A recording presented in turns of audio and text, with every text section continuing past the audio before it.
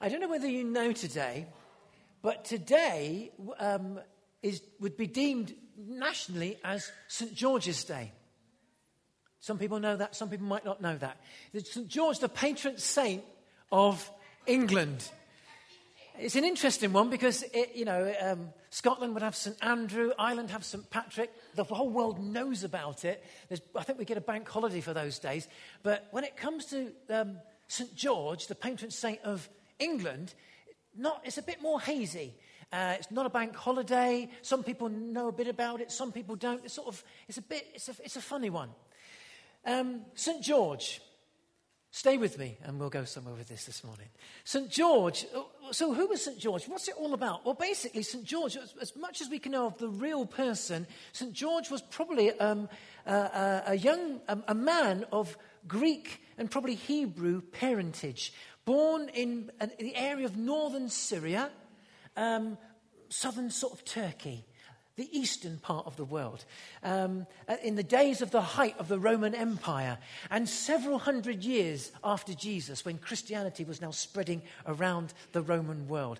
And this young man was born into, they would be classed as a Roman family of a mixed parentage, and he grew high into the Roman army. Historians have looked into some of the background and they found that this young man grew as a soldier and got to quite a high rank in the Roman army, round about the time of a Roman emperor called Diocletian in the 3rd century. So this is several hundred years after Jesus.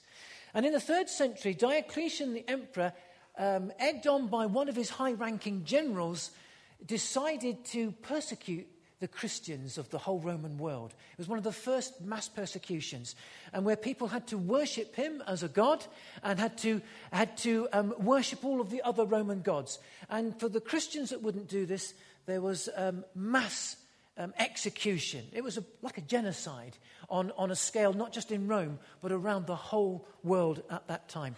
And this guy, St. George, or George, this young man who was quite high up in the Roman army, decided to listen to God and continue in his Christian faith rather than submit to the emperor. And he lost his life. There's a number. I won't, it'd be too horrible to say, but the type of death that he had was a slow death. There's a lot of different stories about it. But anyway, he was a martyr. As one of many Christian martyrs, he decided he would listen to God rather than listen to the emperor. And he went to his death, a martyr's fate, and was tortured and ultimately put to death. Coming in later, many centuries later, into medieval times, and this story of George slaying the dragon arose. And it's probably the whole story. So we've looked at the actual person, but this idea of St. George, a knight, a chivalrous knight, rescuing a young princess and slaying a dragon, probably, most historians look at, arose, probably the idea of slaying the dragon is defeating the devil. It's the conquest of good against evil. And so the whole dragon and that story aspect of it is more of a mythology that's come in latter times. And there's this idea of, throughout the book of Revelation, the devil is referred to as a dragon. And there's this idea. And so there's this idea in the Christian world, and particularly the medieval period, lots of superstition and other stories arose. And there's this idea of good, of Christ, of Christianity, defeating the devil, defeating evil. And round about that time, the sort of 1300s, with that sort of story going around as well, Edward III was so sort of taken with the story of George, he took this idea of the English. Forgive me if you're Welsh or you're Scottish or whatever, but the idea of Edward III at the time took the idea of the English of this idea of courage, chivalry, and he came across this story. And although this guy George was from another part of the world, he took him as the patron saint for England at that time, and then many years later, England with Wales and the United Kingdom was born many centuries later. And William Shakespeare immortalised St. George in his is it the play? Is it Henry the Fourth or Henry the Fifth? Henry the Fourth. Which one is it? Fifth? Fourth? Phil, you're a crossword expert. I don't know, but one of those Henrys, round about fourth or fifth, one of them. But Shakespeare immortalised it with the words of the play, "Cry for God, Harry, England, and St. George." It's a real sort of a one-liner. I can't remember the king. That's how bad I am. So St. George. So this idea of St. George has grown partly in myth, but the idea there is really of courage.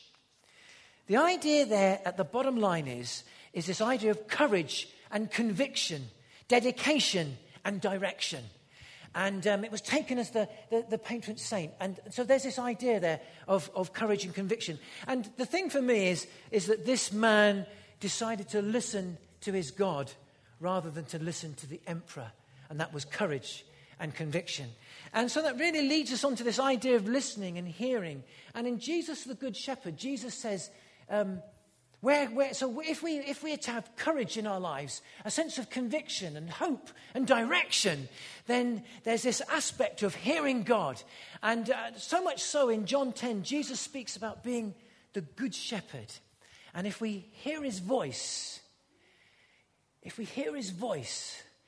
live for him, and know him and live for him, we will get a real sense of courage, of hope, of conviction and direction and purpose for our hearts and our lives.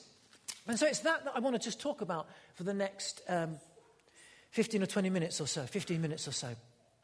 There's this idea. So so this morning then, I just want to take a theme of life is where the shepherd is. And it's hearing the shepherd's voice. It's hearing Jesus' voice for your life, for my life. And that's where life is. Life is where the shepherd is. It's interesting that for St. George, I'd like to think, I can't prove this, but going through his mind as he knew the scriptures, in John 10, verses 27 to 28, "No one will snatch you out of my hands. My sheep hear my voice, and they know and they follow me." No one will snatch you out of my hands. He went to his death. Not even death can snatch us from the hands of a loving God and a loving Father. Gave him a real sense of courage and hope and conviction. Something that maybe, whether you believe and agree with the British Empire and the founding fathers of our nation, there's been over the years a lot of courage and a lot of conviction.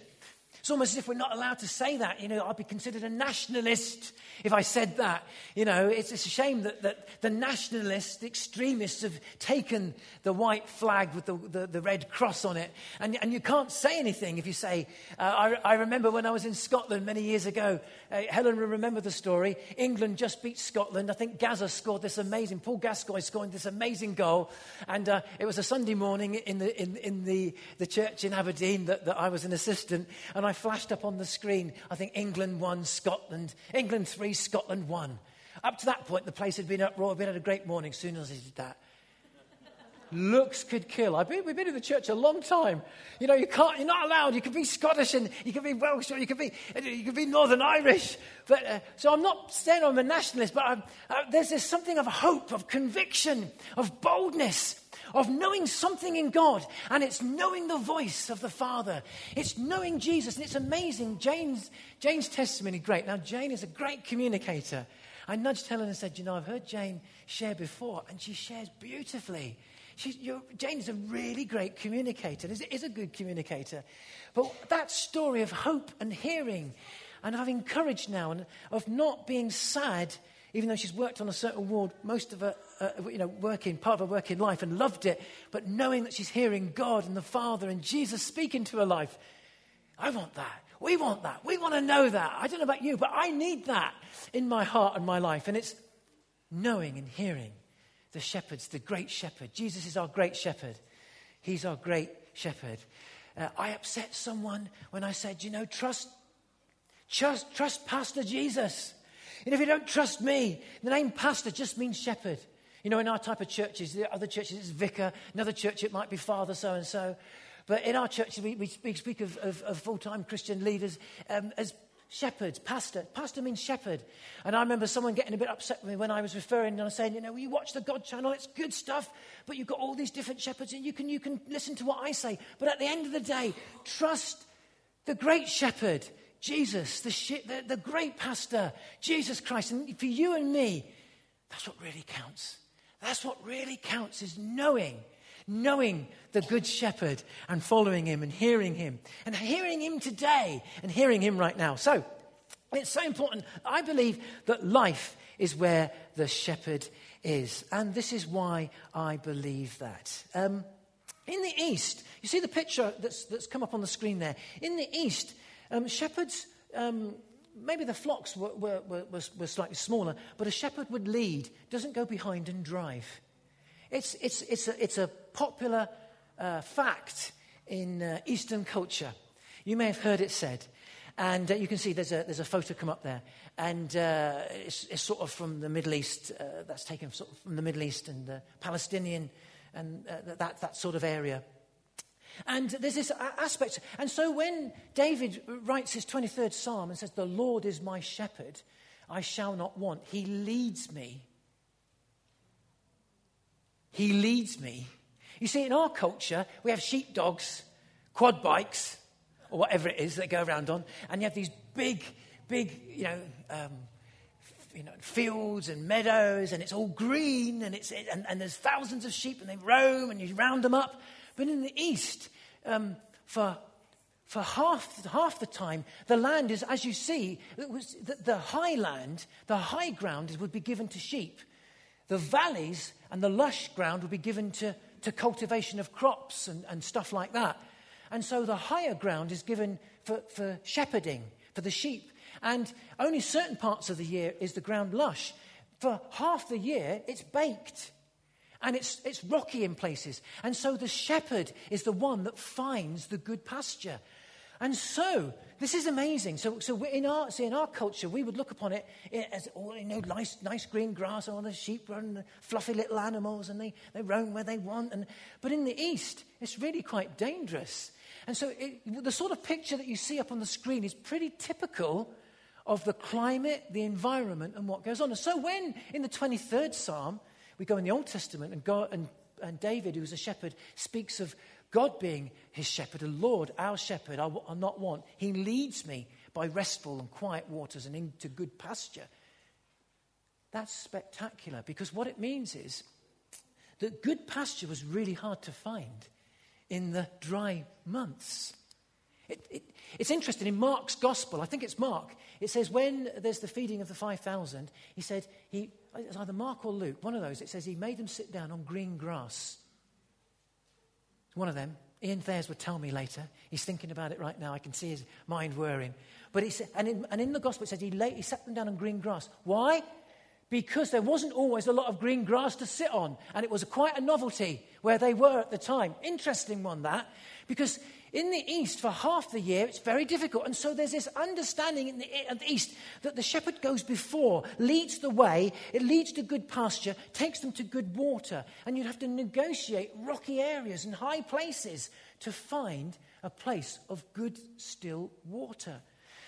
So it's pretty spectacular. Lush valleys were for growing crops. Pasture was on the hills. And so there's this. So when we read the 23rd Psalm, it's extravagant blessing. It's not just a psalm to be read at a funeral service, which is our sort of tradition, but it's to be read for life of God's extravagant blessing and his provision and his leadership for our lives, so that we can negotiate the rough terrain, the hot breath of when life, we feel like that we're burnt out. Then the Lord is our shepherd who goes before us, leads the way, forges a way, doesn't drive us, but calls us and beckons us. So it's incredibly important when then Jesus in the New Testament then says, I am the good shepherd. They'd understand all of this because of what they read in the Old Testament. The people of the day, when you speak of a good shepherd, straight away they'd understand of this idea of being led, and he equating himself with God and leading them into good times and good places. So it's incredibly important. So 3 things briefly then. If we're to know the voice and to follow him, how are we going to do that? Well, first thing is this. We need to know the shepherd. Jesus said, I am the good shepherd. I know my sheep and I am known by my own. John 10:14. I know my sheep, and I am known by my own. The word known there, to know in Eastern culture and the way in which Jesus would have been speaking there means this. You have a relationship with.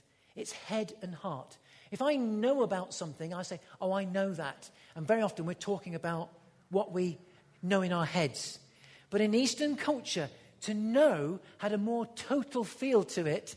It really speaks more of relational culture. Eastern culture was very much relational. We've come a long way in our culture, which is we can isolate ourselves. And it's a more of an independent cerebral. Everything's with the head, the mind. And information brings transformation. But it's not. We're so informed today, and our nation, you could say, is in a mess in many ways. So it's not just information alone. We need transformation is of knowing God and having a relationship with God through Jesus Christ. And so to know the shepherd is to know with our head and our heart, not just our intellect, but my heart and my spirit. It's an experience of God as well as an understanding of God. And so there's this idea of relationship. And so to know God is, and to know Jesus and to know the shepherd is to have a relationship with the shepherd.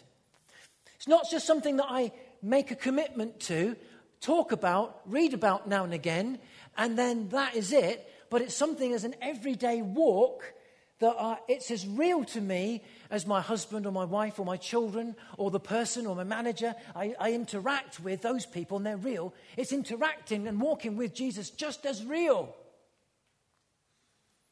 A man called A.W. Tozer said this in his book, The Pursuit of God. He writes about knowing and experiencing. And he says this. It's a fantastic book. I've read it quite a number of times now over the years. A classic. He says this on page 14 of The Pursuit of God. God is a person, and in the deep of his mighty nature, he thinks, wills, enjoys, feels, loves, desires, and suffers as any other person may. In making himself known to us, he stays by the familiar pattern of personality. He communicates with us through the avenues of our minds, our wills, and our emotions. The continuous and unembarrassed interchange of love and thought between God and the soul of the redeemed man and woman is the throbbing heart of New Testament religion. In other words, an experience and relationship. So speaking to Jesus, conversing and walking with, right here, right now, as you walk out the door, is as natural as talking to our husband or your wife or your friend or that person that you work with or your neighbor. And talking and relating to and walking with is just as real. And that's what we're getting at when we're speaking of this idea of knowing. And Jesus said, it's those that know me like that. So going to church can be good. Saying our prayers can be good. Reading the Bible is good. But those in themselves are not good enough. But they may be vehicles of a way of knowing and helping us get to know God. But knowing God and knowing his presence and knowing Jesus Christ in the power of the person of the Holy Spirit in our hearts and lives is our priority. I don't know about you, but how do you feel if you are walking along and walking down into Long Eaton, or you're walking into Derby or Nottingham, and you can talk out loud? To some it sounds like, it would sound almost crazy, but you can talk out loud or in your heart or in your mind to the real living Jesus, just as real as the person standing here beside you. And he's concerned about your heart and your life. You can converse and walk with him by the power of the person of the Holy Spirit who lives in our hearts and within us, to know. So the first thing then is this idea. And Jesus said, I'm the good shepherd. I know my sheep and I am known by my sheep. The second thing is to...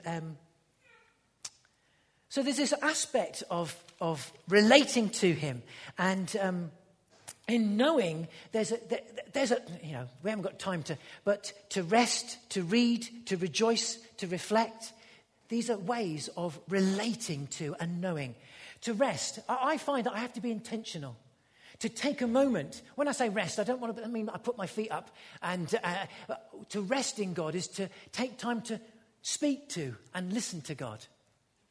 That's what I'm getting at. And in that, I'll read. You know, we are in the blessed position of having all the scriptures. We have got the Old and the whole New Testament. The vehicle, one of the vehicles of being able to know and hear God, to read, to rejoice. To rejoice is to speak to revel in, to reach out to speak to God, whether it be through prayer or conversation, contemplative, is to reach out to him. To reflect is to take that moment to soak in his presence, to hear him, to hear his heartbeat, to feel God, to know God right here, right now. But it takes a moment to do that. And as we begin to do those things, all of those things together, you find something, you know, you relate, you feel this relationship. And he walks with, he says, yea, though you walk through the valley of the shadow of death, I'll be with you. I will walk with you. It's incredible, even in the challenging moments of heart and life. Second thing is to know his voice. To know his voice the first thing is to know him. If we relate to him, if we relate to this, I am the good shepherd, I know my sheep and my sheep know me. If we relate to him, then the other thing is that we will know his voice. It says they hear my voice. We will get to hear his voice. I don't know about you, but we live in an age of so many voices and so many distractions. You could be distracted right now on Facebook or Twitter. There are so many distractions today, aren't there?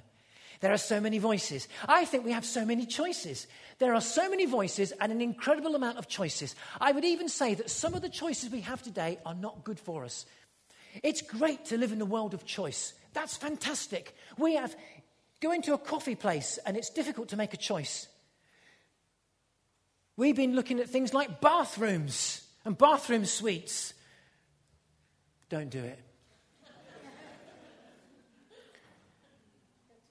Too many taps.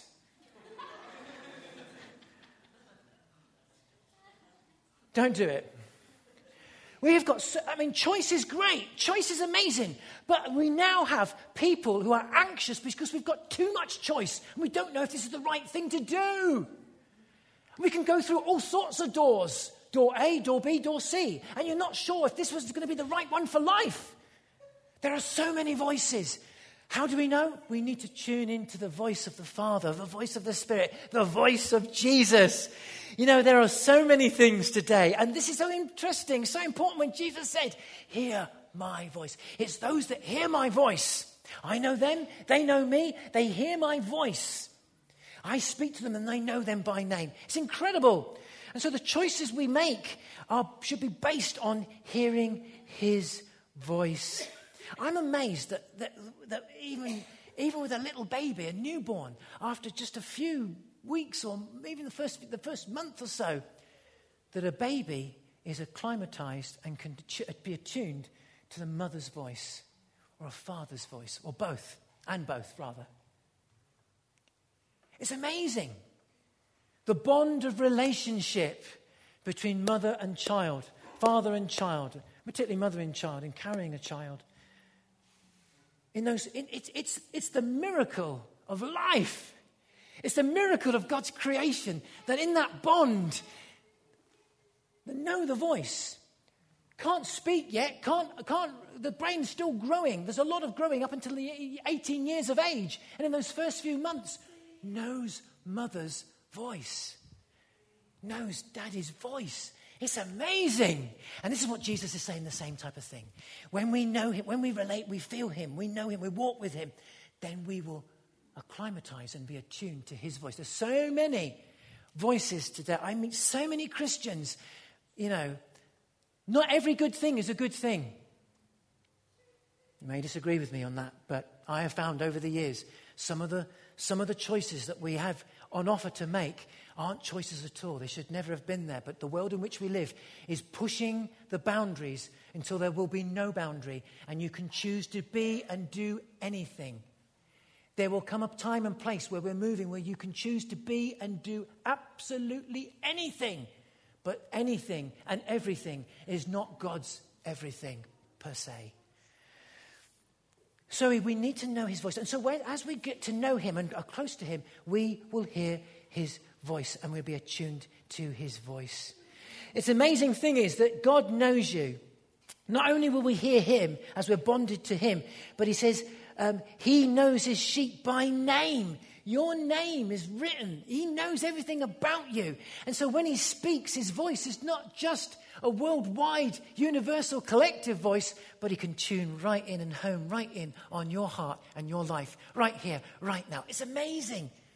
Hear his voice for your life. And finally, follow him.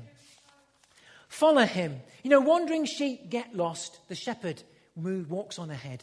Wandering sheep can get lost. Wandering sheep can get hurt. You know, we can love God, we can love Jesus, we can desire to follow him, but there comes points in our life where we make choices and we can wander. And there are moments in our lives when we can get lost. And there are moments in our lives when we can get hurt. In the East, you saw the rocky sort of climate that there is and the hilly country. You know, a sheep can get wounded. A sheep can get picked off.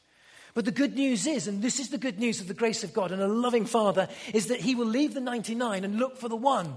That's the good news for us. If we do go astray, if we do go wrong in life, God will look out for us and pursue us. It's amazing and it's incredible and it's true. The problem I find in life is this, is that I will think from time to time that the grass is greener somewhere else, over there, in that place, doing that thing, with them. And that life, and look at this, and look at that, and the grass is greener. I think the key to life is to follow the shepherd, because the shepherd will lead us into the good green grass or the good pasture.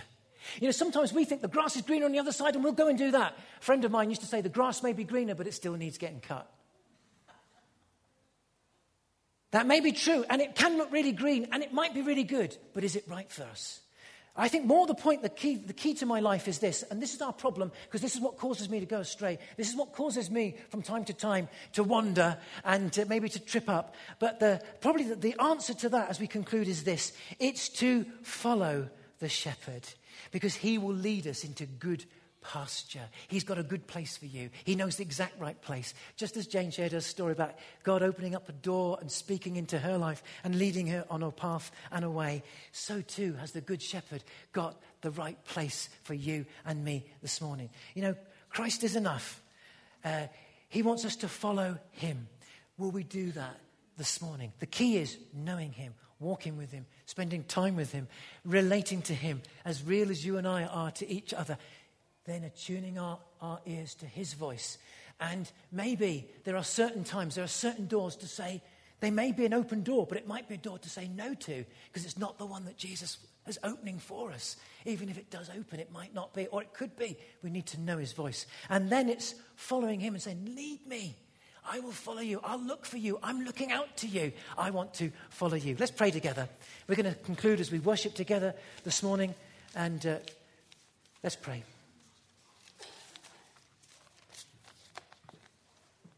We want you to lead us, Lord Jesus. We want you to lead us into good pasture. And I just pray this morning for men and women and boys and girls and husbands, wives, families, individuals, single parents this morning, for each one in our point of heart and life, that we just want to know you, Jesus. We want to know your voice. We want to follow the way in which you lead. Show us the way. Show us our direction. Show us with our hearts and our lives. We just open up our hearts to you, Holy Spirit, this morning. Want to hear you. It says in the book of Revelation, he who has an ear, let him hear the word of the Spirit. In the Message, I love the Message, and I've said this so many times before, but in Revelation, at the end, to each of the churches, it says, he who has an ear, let him hear what the Spirit says. In the Message, it says this, let him hear the wind words of the Spirit. I love the translation there. The Holy Spirit is like the wind. There is a whisper at times. There's a call. There is love. The Good Shepherd will look at the sheep, stop and wait, and call us, and beckon us, and usher us, and go back for us, and pick us up, and touch our wounds, and draw us. Let us hear the wind word of the Spirit for your life and my life. Holy Spirit, will you speak to us? Will you speak to us as a church? Will you speak to us as married couples, as families, as individuals, as children, as young people? Wind, Holy Spirit, just let the word of your heart, your heartbeat, the warmth of your love beckon, touch hearts and lives. Pick up. There are people here this morning looking for direction. There are people here today that just need a way ahead. Jesus, would you just come? Show yourself. Presence yourself. Usher us. You linger. You don't race ahead. There'll be times when you'll come back and we'll be straggling at the back, as it were, falling and tripping. And you'll come back and you'll pick us up and say, my beloved, come with me.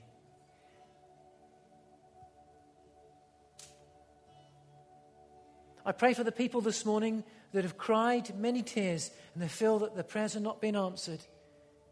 But I thank you, Jesus, that you will leave the 99 and you'll go to that one. You know them by name. Reach out to the broken and the fallen. Guide us in all that we seek to do. We love you. We welcome you. We welcome you. Holy Spirit, we welcome you.